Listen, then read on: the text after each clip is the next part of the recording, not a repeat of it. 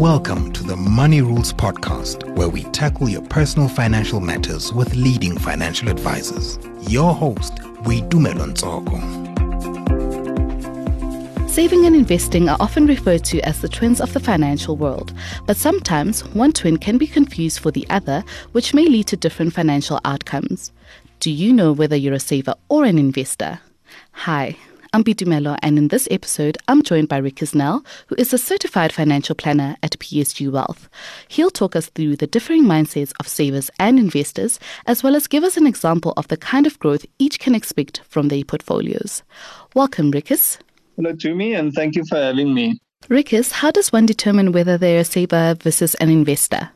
Yes, Tumi, I think in preparation to this discussion, I think one very pertinent question came up to me. And obviously, we are professionals in the investment industry. This question that cropped up was quite outlying in saying that everyone should ask themselves, why are they saving?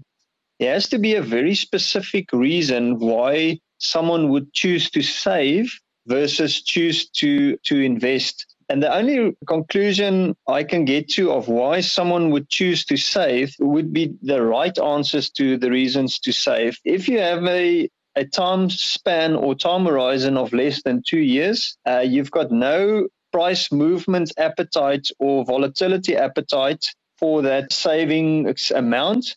If you've got a fixed obligation that you need to settle within that 2 years, maybe a car that you want to buy, a wedding or a house. And obviously the most important one has to be in the back of everyone's mind. If you save, you have to be happy with a sub-inflation, meaning a lower than inflation return outcome. If none of those four items are anywhere on your radar, you're not a saver. Could you maybe go into more detail regarding the difference in mindset of savers and investors and the behavioral biases they each typically exhibit? All right, so I think it's two completely different mindsets, and I'll go through the thinking differences between these two, because as I say, they've got completely different focuses and objectives. And then secondly, which is very important to me to actually stretch during this conversation, is that the mindset of an individual shouldn't change because of market conditions. It can only change or should only change when the objectives of that individual change. So you talk about behavioral biases. I think let's start with the thinking, because I think the thinking translates into some actions, and those actions obviously translate into investor experiences and outcomes. So if we can start with the thinking, I think there's a big difference in terms of thinking to consume something that already exists versus to create something for consumption. So the savings mindset, in my mind, has got a mindset of consuming something that already exists. It's not multiplying something. It might side pocket at something and putting money aside, but it's definitely not multiplying it for consumption. The other one is obviously the risk approach. The risk approach of a saver is when risks increase, they want to get out of financial markets. The typical investor mindset says when risks are high, prices adopted to those risk metrics and prices dropped, and it's a good time to actually enter into markets. The other one, which is quite pertinent to me, is how savers think about how they sort of go about their affairs. It's a much more black and white sort of decision, a binary scenario. The market is either going to crash or it's going to shoot the moon, but there's no scenario in that mindset of things will just muddle through or improve over time, or things will or can be okay, versus a very much more diversified mindset from an investor's mindset. Now, if we take any sort of investment tycoon, mostly Buffett normally hits the radar, but you can take any other successful investor as an example. I can't say very seldom. You would not ever get any of these tycoons that sold all their business interests due to a market volatility or market risks. They might increase their cash portions, but they would never sell out of all their business interest. And I think that's what I want to stretch in terms of the diversification. Somehow the message gets skewed to investors out there saying when a recession is sort of approaching, sell all your business interest and flee back to cash. If I refer to the control versus trust mindset, perhaps for investors, they are happy to trust advisors and to get advice and delegate that control onto those managers. Where a saver, I think, to a large extent, want to remain in full control of their own affairs. The last point I want to take up is top or bottom line focus. For a savings mindset, in my mind, that individual is focusing on the top line. In essence, they are forgetting or disregarding the inflation impact on that top line, and they are disregarding the tax implication on that top line. An investor most definitely focuses more on the bottom line result of their investment decisions. And Richus, would you say that a saver is more conservative than an investor, and that's how it affects the management of their portfolios?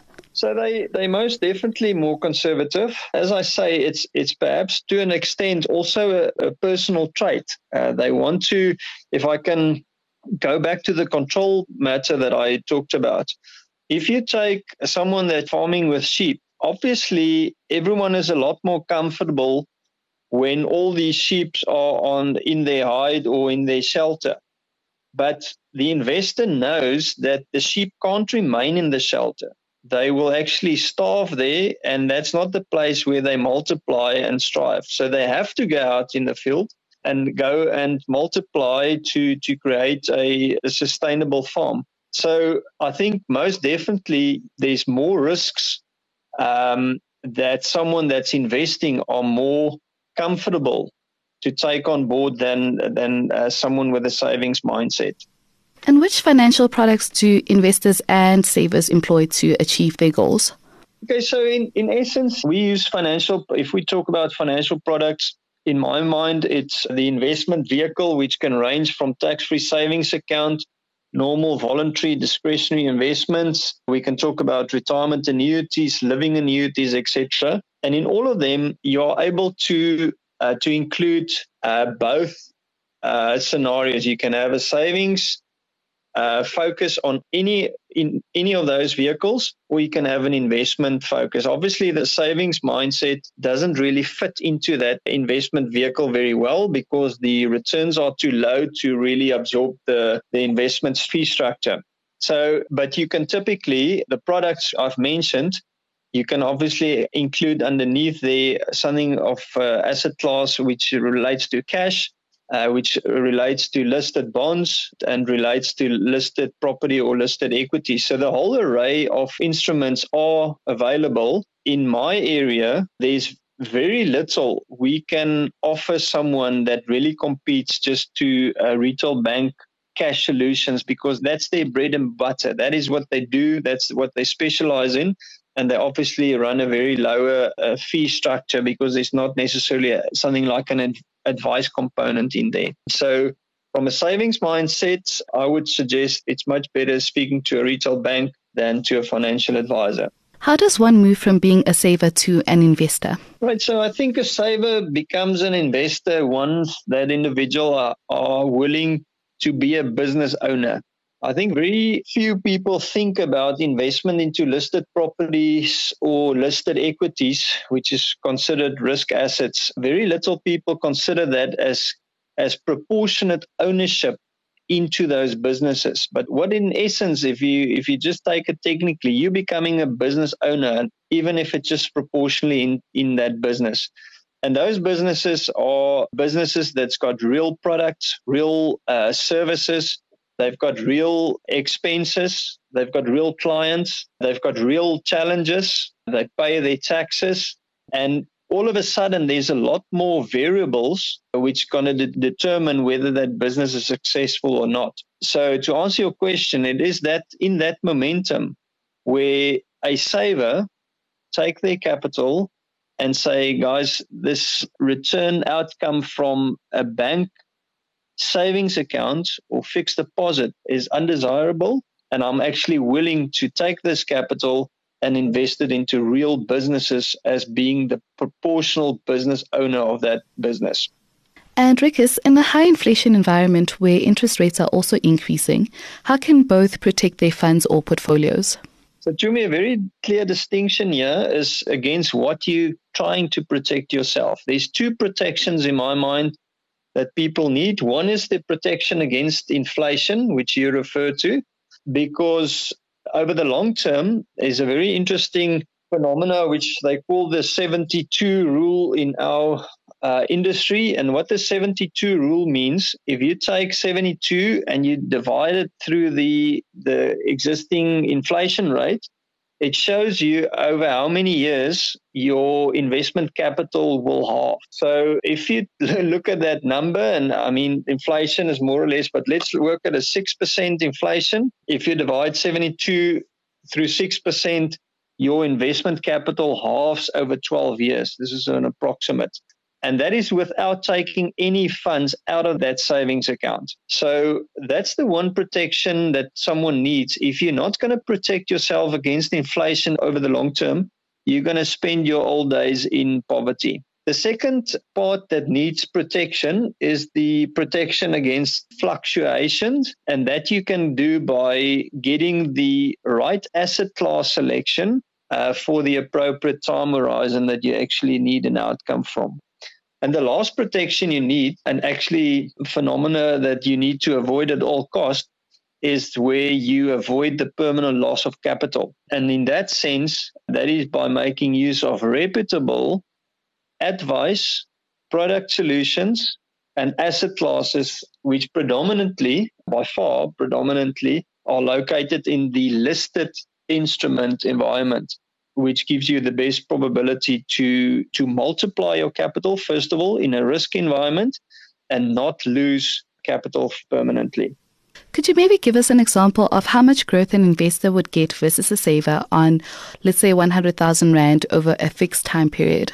All right, so we talked about the savings outcome, which I regard over the long term. There might be exceptions over the short term as interest rates spike, etc., or inflations come down, etc. But over the long term, you should be happy with a lower than inflation outcome after taxes from a savings solution. If you start looking at an investment solution, you start including asset classes like listed bonds and other cash instruments, which you can look at inflation plus 1 to 3% above inflation, which again is a pre-tax scenario. There are exceptions to that at the moment because of different sort of credit ratings assumed with certain investment products, South African government bonds, etc., which over the short term can have a higher interest rate than what I mentioned. But over the long term, this is the margins what we're working with. If you look at the listed property or listed equity space, again, you're looking at something like an inflation plus 6% and after fees, which you can see is in absolute contrast in terms of the outcome versus the savings solution. All right, thank you so much, Richus. That was Richus Nell, who is a certified financial planner at PSG Wealth. Thanks for listening to this episode of the Money Rules podcast. To listen to more, go to moneyweb.co.za or the MoneyWeb app and follow MoneyWeb News for daily updates. Money Rules. MoneyWeb, your trusted source for business and investment insights.